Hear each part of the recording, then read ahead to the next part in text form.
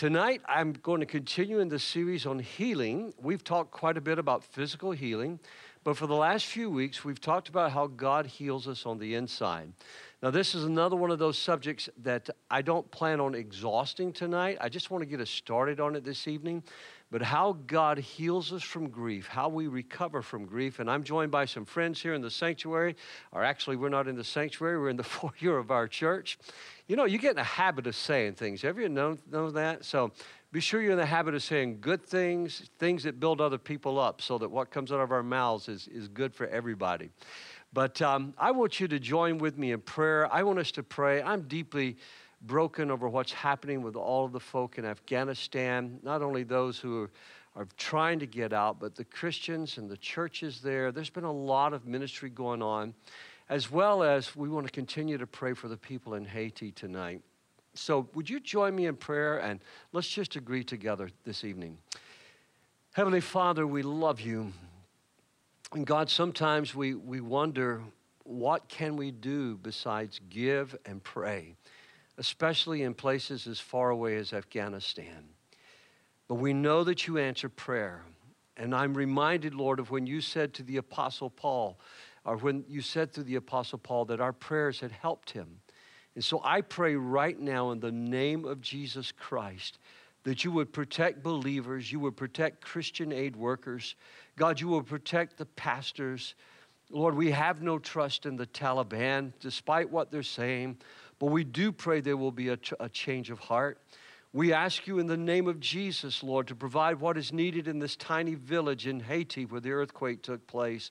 We thank you that already there are places and ministries that are on the ground serving there. And show us how we can continue to serve, Lord, the most needy people in our world today. Now I ask for your blessings tonight, for it's in Jesus' name I pray. Amen, amen, and amen. Well, first of all, I'm going to teach until about 7 o'clock, and then we're going to shut the video off here, and we're going to have a question and answer session along the topic of what we're talking about this evening. So you can go to our church app, you can download the notes and follow along there if you like, or you can go to our website, woodland.church, and follow along there. But also, if you would, be sure to be faithful with your tithes and your offerings. I'm so grateful for all of you that have stood with us financially during this time. We do need your support. We do need your help so that we can continue reaching out and ministering to others. No one is exempt from grief. No one is exempt from having to deal with grief. And there are many of us that we could talk in this room tonight about some of the painful moments we have. And when I talk about grief, tonight I'm going to primarily deal with the grief of death and loss. But we're going to talk about grief from betrayal. We're going to talk about the grief from hurt and pains that somehow or another we've never been able to get over. Forgiveness is a big part of that. But all of us are at some point in our life, we're going to experience loss. And although Jesus promises a life filled with joy, that doesn't mean that we will not have a life that is full of pain and suffering as well. But what we lean into as passionate followers of Jesus Christ is found in Romans chapter 28 and Romans chapter 8 and verse 28. So if you would, just kind of follow along with me here. And we know that God causes everything to work together for the good of those who love God and are called according to his purpose for them. For God knew his people in advance, and he chose them to become like his son, so that his son would be the firstborn among many brothers and sisters. When I read this passage of Scripture, and I think I've always had this lens that I've read this passage of Scripture through, I believe this completely. But as someone who was accustomed and acquainted firsthand with suffering, there were a lot of times I would find myself saying, God, how are you going to bring good out of this? God, this is evil. This is not right. How are you going to bring any good out of this? And so before we talk about how God heals us from grief, let's look at one of those passages that as Christians, we really lean into. Because as passionate followers of Christ, we really do believe that God's will for our life is a life of joy. God's will for my life is joy. That's what God wants for us. And if you're following along online, that's your fill-in right there. God's will for my life and for your life is joy. And you say, how does that happen? It doesn't happen because life is good. It happens because God is good. It doesn't happen because we're optimistic. And some time ago, actually about a year ago, I taught on the difference between faith and optimism. I want to be an optimistic person, but there's a large difference between being faith-filled and being optimistic. Optimists just really don't plant their hope on anything. But you and I, we believe that God is at charge and God is at work. Notice what Romans 8:28 says tonight. God causes everything to work together. Everything is not going to work together unless God is the one that's at work behind the scenes in the situation. The reason that things will turn out good in our lives, whether you're a Christian in Afghanistan or whether you're a Christian in Haiti or whether you're like a friend of mine that I can't even mention the country, but I'm so excited because this is a part of the world that intense persecution has happened for Christians. We've never been able to get in there. The gospel, as far as we know, historically has not been preached in this tiny little nation in the world. And if I was to call the nation out, most of you would know the nation, but it's been a locked up place. We now have a foothold into that nation, and there are believers for the first time in that nation who love the Lord Jesus. And so what I'm saying to you is even for people who live in less developed societies or less prosperous situations or people who die for their faith, God still works everything for our good. Jesus, prior to his suffering, Jesus prior to the scourging that he would go through, what we call the Passion Week, Jesus said, I have told you these things so that your joy, you will be filled with joy. And notice what he said. Underline this in your outline tonight. Yes, your joy will overflow. Your joy will overflow. That's a pretty incredible statement that Jesus made for us, that your joy, my joy, can overflow in life. So when I find myself and I'm in a position that my joy is not overflowing, I often stop and ask myself, why are you not joyful right now? That doesn't mean I'm necessarily happy. Happy depends upon the happenings around me. But why isn't my joy overflowing? And once I can identify that, and many times it has to do with grief. So first of all, God works out all things. God works out all things. Notice what the scripture said. God causes everything. Not that God caused everything to happen. There's evil things that happen in our world that is not God's will. The drunk driver that ran a red light. This past week, my family and I came to a stop at a traffic light, and just as we did, someone just flew around us, blew right through the traffic light, and the traffic that was taking off on Telegraph Road. Suddenly, people were honking their horns and hitting their brakes, and you could see the front ends of their cars diving. And I just kind of, with my family, gave God thanks that nobody was hurt, nobody was killed, because the speed that this person ran the traffic light would have caused a fatality without a doubt at that intersection. So people do things from evil intentions, or evil things happen like an earthquake that happened in Haiti, or like what the Taliban is doing in Afghanistan. But God works in that, and this is the confidence and the faith of a Christian. God works in that. God will take a premature death. God will take someone that was born with a crippling disease. God will cause all of that to work together, secondly, for good. The only way good is going to come out of evil if God is at work. Now, here's what I say to my unbelieving friends sometimes. I can't believe in God because of the evil that happens in our world. I understand that. I don't agree with you, but I understand that. There are a lot of evil things that happen in our world. But if you give in and say, I'm not going to believe in a loving, benevolent God who is in charge and in control of all things, you're not going to follow him because there's evil in the world, then you have surrendered to the powers of evil, because you know and I know that even nations, the most powerful nation in the world at this time, the United States of America, is not able to prevent the suffering that is taking place in Afghanistan tonight. It's not able to prevent an earthquake. It's not able to prevent a virus that we call COVID. So when you think about the folly, I'm not going to believe in God because of evil, let me tell you something. Whether you believe in God or whether you don't believe in God doesn't change the fact that God is. But when you surrender your life to Him and say, God, I may not understand, and there's a lot of things that I don't understand. As a matter of fact, let me be real honest with you. When I was younger, I understood an awful lot more than I understand right now. And that's because my nose has been bloodied, my ears have been cauliflowered. I've come through a lot of life, and there's still a lot of things I don't understand. But I do know this, that God works out all things, and God works them out for the good. I love what John Newton said, the author of the song that we sing often, Amazing Grace. He said, everything that is necessary, God sends. Nothing can be necessary that He withholds. Now, you need to stop and think about that statement. Newton, who had been a slave trader, Newton, who before he became a Christian, would throw slaves overboard in the middle of the sea to lighten the load because of the storms that come up. Newton, who after he became a Christian and God called him to the ministry, Newton, who lost his life in his ministry, and that Sunday was back in the pulpit preaching the gospel. Newton helped us understand a lot of things with that song, Amazing Grace.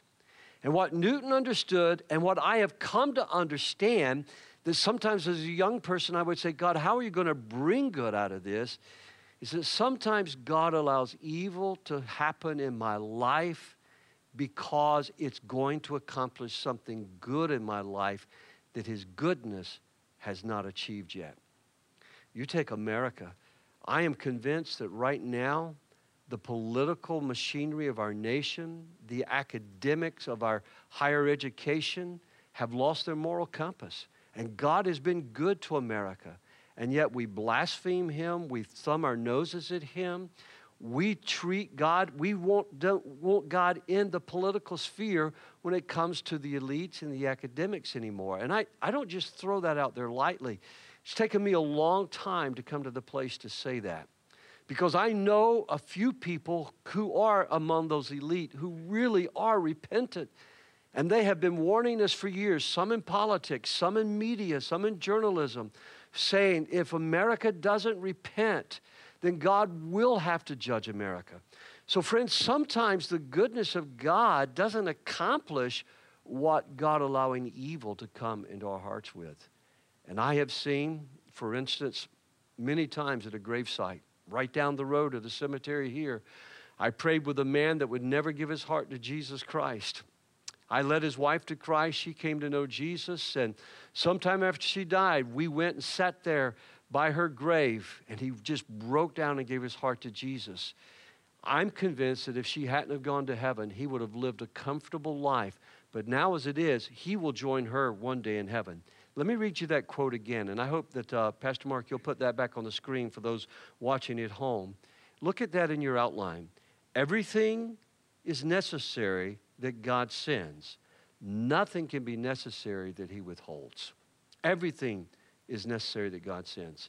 You say, Pastor, do you think in your life that somehow or another it was necessary for you to go through 40 major surgeries? Was it necessary for you to be born disabled? I think that what God has brought out of my life as a result of that has been good and glorious, and I would not go back and change one thing, even though there are still times and I wish it had been different. I know that God is good and God is control. And the good that God gives, the world can't take away and the devil can't take away. And that's what you need to hang on to tonight. The good that God gives cannot be taken away from us. In other words, think about this. Something could happen, and I've been in nations when that has happened, when overnight the economy collapses and all of your savings are basically worthless. Now, there's some retired people in here tonight. There's some of you living on a pension. That's a scary thought, but that could happen. My grandfather, I was just going through some of his things. My grandfather lost 6 of 7 farms during the Great Depression, all because the economy changed. Things can happen. And so, friends, we never need to put our trust in our barns. We never need to put our trust in our own strength, but we always put our trust in the Lord, because the good that God gives us cannot be taken away. You say, what is that good? His purpose for our life. Today, I was talking to a young pastor, and I hope he's watching tonight because we've talked about this for a little bit. Today, he reminded me, he says, you know, if you live to be 80, you've only got 14 years to go. Wow, what a way to encourage me and lift me up, you know. And I just like, well, thank you he didn't quite say it that bluntly, but, you know, it just, you know, quite a statement. And I really he owes me for that big time. But here's the thing. All the good that God's accomplished in my life and through your lives, I know that cannot be taken away. I look forward to being in the presence of God, not because of any good I've done, but because of the good God has accomplished. And when I stand there, I will not say, Lord, I did this, I did that. I will simply say, Lord, I am here only because of the blood of Jesus Christ. And anything that's good has come because God worked in everything. God caused everything to work for the good of those. Isaiah chapter 33, verse 6, one of my favorite verses. God will be the stability of your times. Now just read it, just that first sentence. I put the whole verse in there, and we'll read it all in a minute. But underline that. God will be the stability of your times. God will be the stability. There have been times when, frankly, friends, I didn't know what tomorrow held, but I knew that God was the stability. But look what else.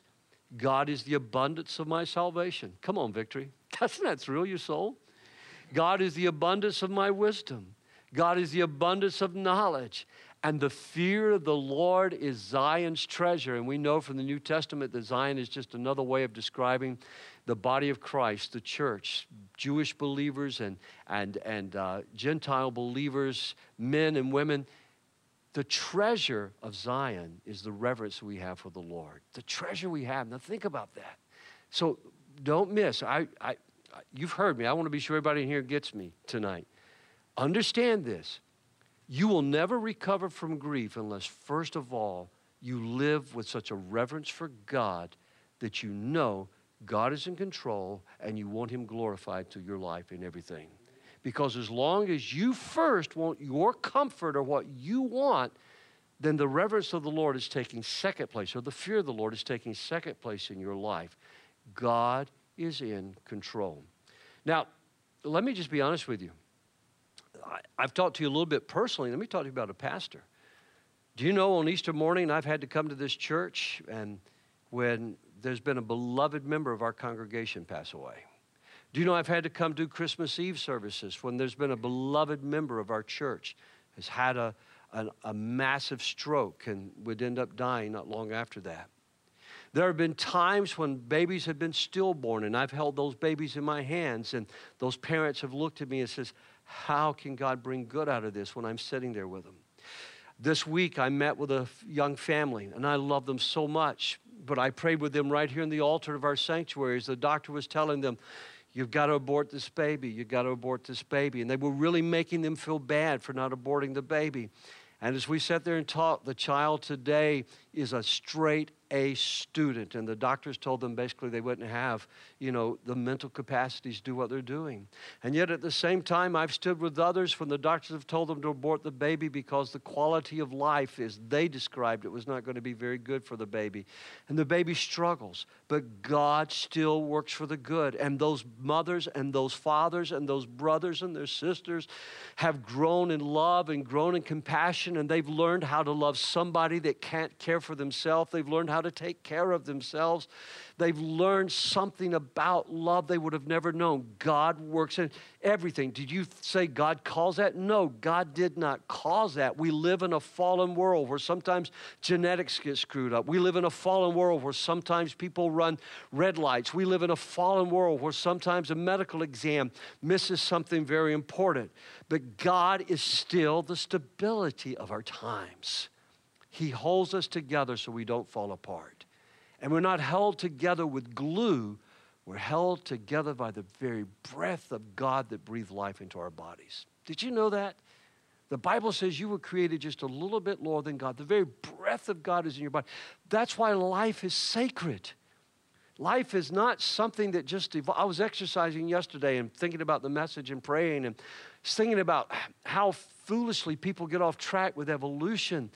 Life isn't an accident. God intentionally created us and breathed life into your body. And the goal of what God is doing is changing me to become more like Christ.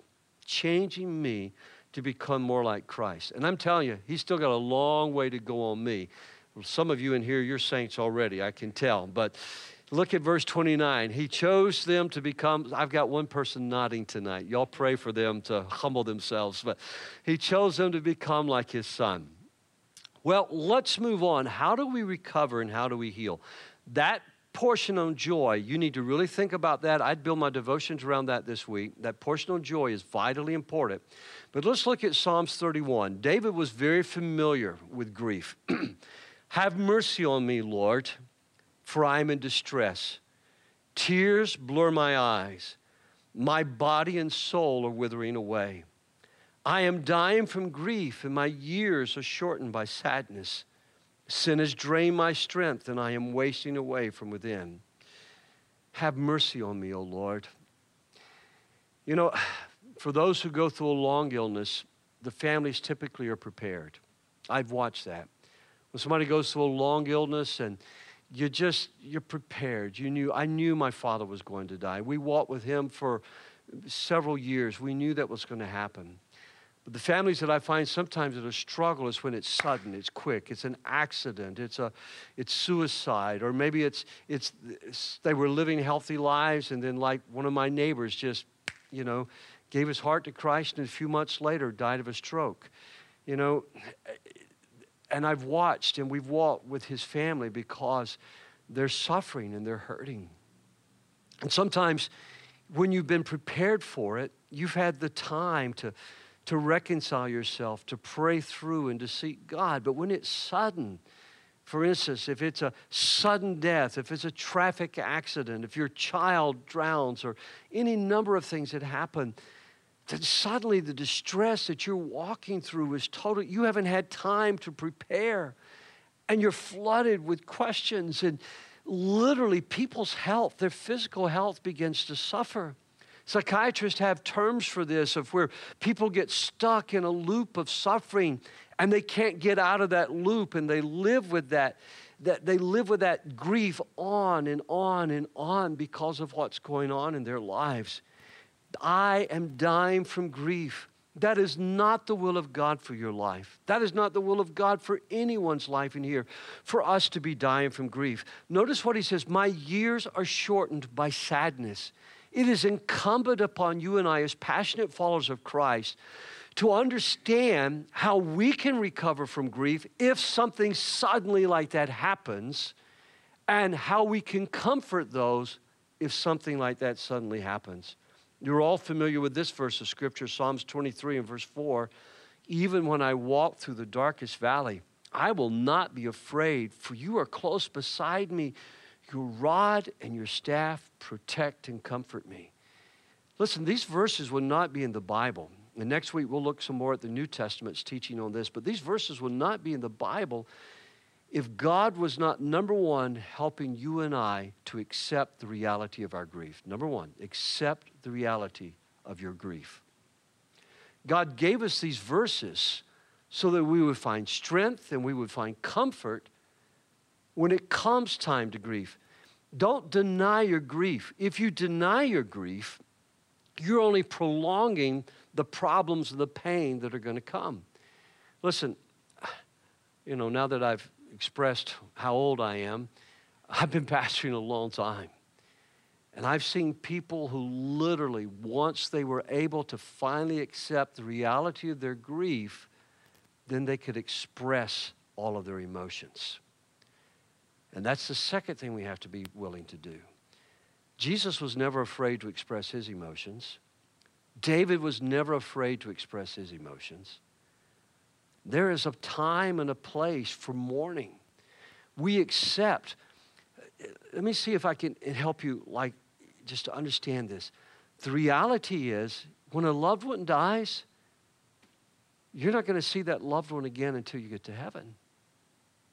And unless you accept the reality of that, then you never come to the point of being able to really express your grief in a healthy way. You'll live with grief, you'll waste away, And it'll take time, and we're going to run through some specific spots that grief counselors have told us to be aware of. But when you accept reality, so many times at funerals for people that I love and I preached at a funeral, I grieve. I tell their families, grieve. You know you won't see them again. I just did a funeral the other day, and when we closed the casket, and it was just the family, when we closed the casket, I held my friend while he sobbed and he wept and he cried. I've been his pastor for 22 years. I've never seen him sob like that. But that was a healthy thing for him to do, and to weep and to grieve like that. And over, he kept saying to me, I won't see her again till heaven. That's accepting the reality, but it's a healthy way to express the emotions. And by the way, sometimes grief is expressed in anger. God can handle your anger. Sometimes grief is expressed in long bouts of sadness, and that's okay. We grieve with hope. But as you move through this process, the third thing I want you to do is identify, capture, and store your memories. What do I mean by that?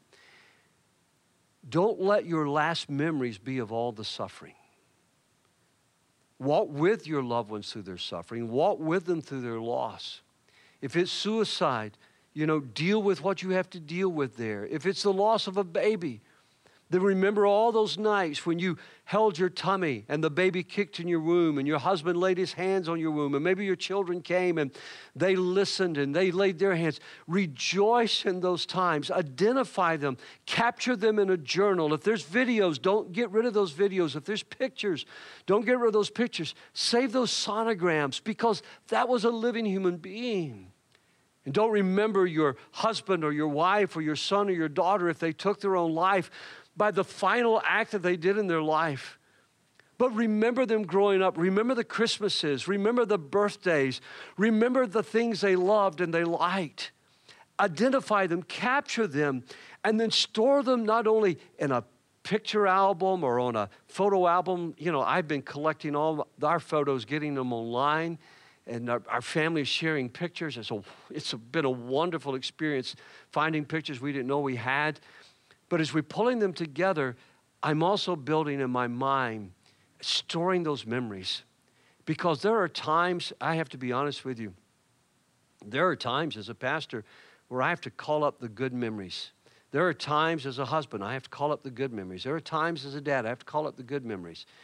And not because there's a problem that necessarily I'm dealing with, but you see, remembering those good times gives you strength and helps you to go on. It's why I've always asked you, pled with you. We teach a class here where we give you journaling helps so that you learn how to journal.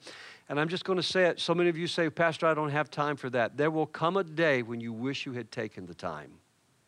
There will come a day. And there are times when I am able to call up something in a journal that has just been the right memory to be able to call up. And then know who you are. Know who you are in Christ. You're God's child.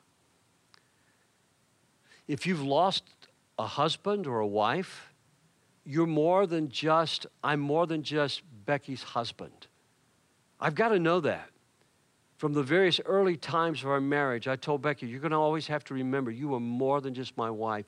You've got to be prepared if something happens. You have to be prepared for that. Know who you are in Christ. What are your gifts? What is your heart? What are your abilities? What are your interests? What are your passions? Where do you hurt at in life? What do you dream about? And if you will know who you are in Christ, if your identity is buried in a cemetery, if your identity puts a gun to their head, if your identity is killed in a traffic accident, if your identity is taken from you like that, then you find yourself not knowing who you are. That's never been God's plan for your life. God has always wanted you to know that you are beloved in His sight, that you are precious in His sight. God's always wanted you to know He rejoices over you. He dances over you. He wants you to know He loves you so much. He loves you so much. You've got to know who you are. I'm more than just a pastor of Woodland Church. I'm more than just Becky Clanton's husband. I'm more than just my children's dad. I got to know who I am. And I think I have a pretty good handle on that. And if I forget, Becky reminds me. And then finally tonight, prayerfully consider what your interests, your desires, your dreams, and your purposes are this new stage of life. Now, I'm giving these to you very quickly, but these take time to work through. These take, well, a period of time that I'm going to walk you through, and I'm going to go over just a little bit, so if you'll stick with me here. But notice what William Barclay said. This is a great statement out of one of his commentaries. God, thou art love. I will build my life on that. God, thou art love. I will build my life on that. There have been some deep moments of grief in my life. There have been some deep moments of pain. And I've come back to Romans 28 and 29, and I've come back to this statement by William Barclay. God, thou art love. I will build my life on that. And I want you to know that will give you strength. It may not change your grieving at the moment, but it will help you recover. Now, how long will it take? I hate it when people ask that question, but I get asked that question a lot. And I'm sure some of you in this room, you've been asked that question. How long will it take? Well, just here, these are some points from Dr. Norman H. Wright. I reference his book in the resources I give you at the bottom. But Dr. Wright says the third month after the death of a loved one is often the most difficult. And why is that? Family's gone home. You've got the insurance things taken care of. You've pretty well, you're wrapping up estate affairs for most people, and then you're left home alone, or you're left, if you're an elderly person, you know, you're dealing with your emotions, and it really begins to hit you. And I need to be quick with this. I'll be happy to chat with any of you, talk with any of you who are going through this. I'll be happy to talk with any of you about this if you'll just simply contact me. But 6 to 9 months, Dr. Wright says you need to consider your emotional and your physical health. I try to check in with people who've experienced deep loss like this and have you been to the doctor? You know, how are you doing emotionally? And most of the time I can tell from their answer, you know, if it's a, yes, I'm doing fine, don't bother me, or if they're really hurting. And, you know, don't do me like that, because I'm going to be like a bird dog on you then if you try to deny you're hurting, because I love you. I want to help you grow. This is interesting to me, and I have observed this happening over and over. On the anniversary of whatever that great pain or loss was, 1 year later, things have been going pretty good. But all of a sudden, it just seems like the whole, you're just reminded, and you go through that whole grieving process. And then 18 months later, you have many more good days and difficult ones. And then one morning you'll wake up, Dr. Wright says, and sadness is overwhelming. And there are people here at our congregation, they'll call me sometime, and they know they can. You know who you are if you're watching tonight or if you're watching this later. You call me up and say, it's one of those days. There are people who come through these doors on a Sunday morning sometime, and they know they can say, it's been one of those weeks, it's one of those days. And I know what they're talking about, and I know how to pray about that, and I can contact them later in the week. You see, the reason these are identifiable points according to Dr. Wright, and I think they're reliable, but as I tell most people, it takes you 2 years to grieve. I want you to hear me. If you're a widow, don't marry within the first 2 years. That's just a good rule of thumb. You've got a lot of grieving to do. You've got a lot to work through. If you've lost a child, don't try to replace that child. You cannot replace that child. Don't try to get pregnant just for the idea that I'm going to replace my. That was a human being. That was your son. That was your daughter. It may not even been born yet, but that was still your child. Grieve the loss of that baby. Go on with your life. You don't have to wait 2 years, but don't feel like you're going to replace that child. If you've lost your career, if you've lost, and that sometimes can be a huge loss as well. This same process applies. You know, I don't see it as much with women. I'm sure women experience this, but mostly it's men that come talk to me that some point when they're retired or they're no longer able to work, they say, I don't know what to do with my life. And I don't know what I'm supposed to do with my life. You know, some people seem to it just happens really well. I prayed with a very strong man the other day, and he just started crying. He says, I feel useless now. I don't know what to do with my life. Well, understand this. It takes time to grieve. And I just kind of feel checked in my spirit, so I'm going to say this. If you've had a moral failure and you spent a lifetime building up your integrity and your credibility, and then you've done something that's caused you to lose that integrity, don't expect to feel good overnight. Go through the process of grief. Can I go back to that verse of Scripture? Because I debated on doing this, but I just felt like I had to. In Psalms 31, 9 through 10, if you want to look at that in your outline tonight, sin has drained my strength. I am wasting away from within. If it's a moral failure or sin that you've committed that's caused you grief, repent of that. Repent of that. Repent to those that you've hurt if it's still possible. Forgiveness is the most healing thing that is possible when it comes to grief recovery. Forgive, let it go, and let God heal you.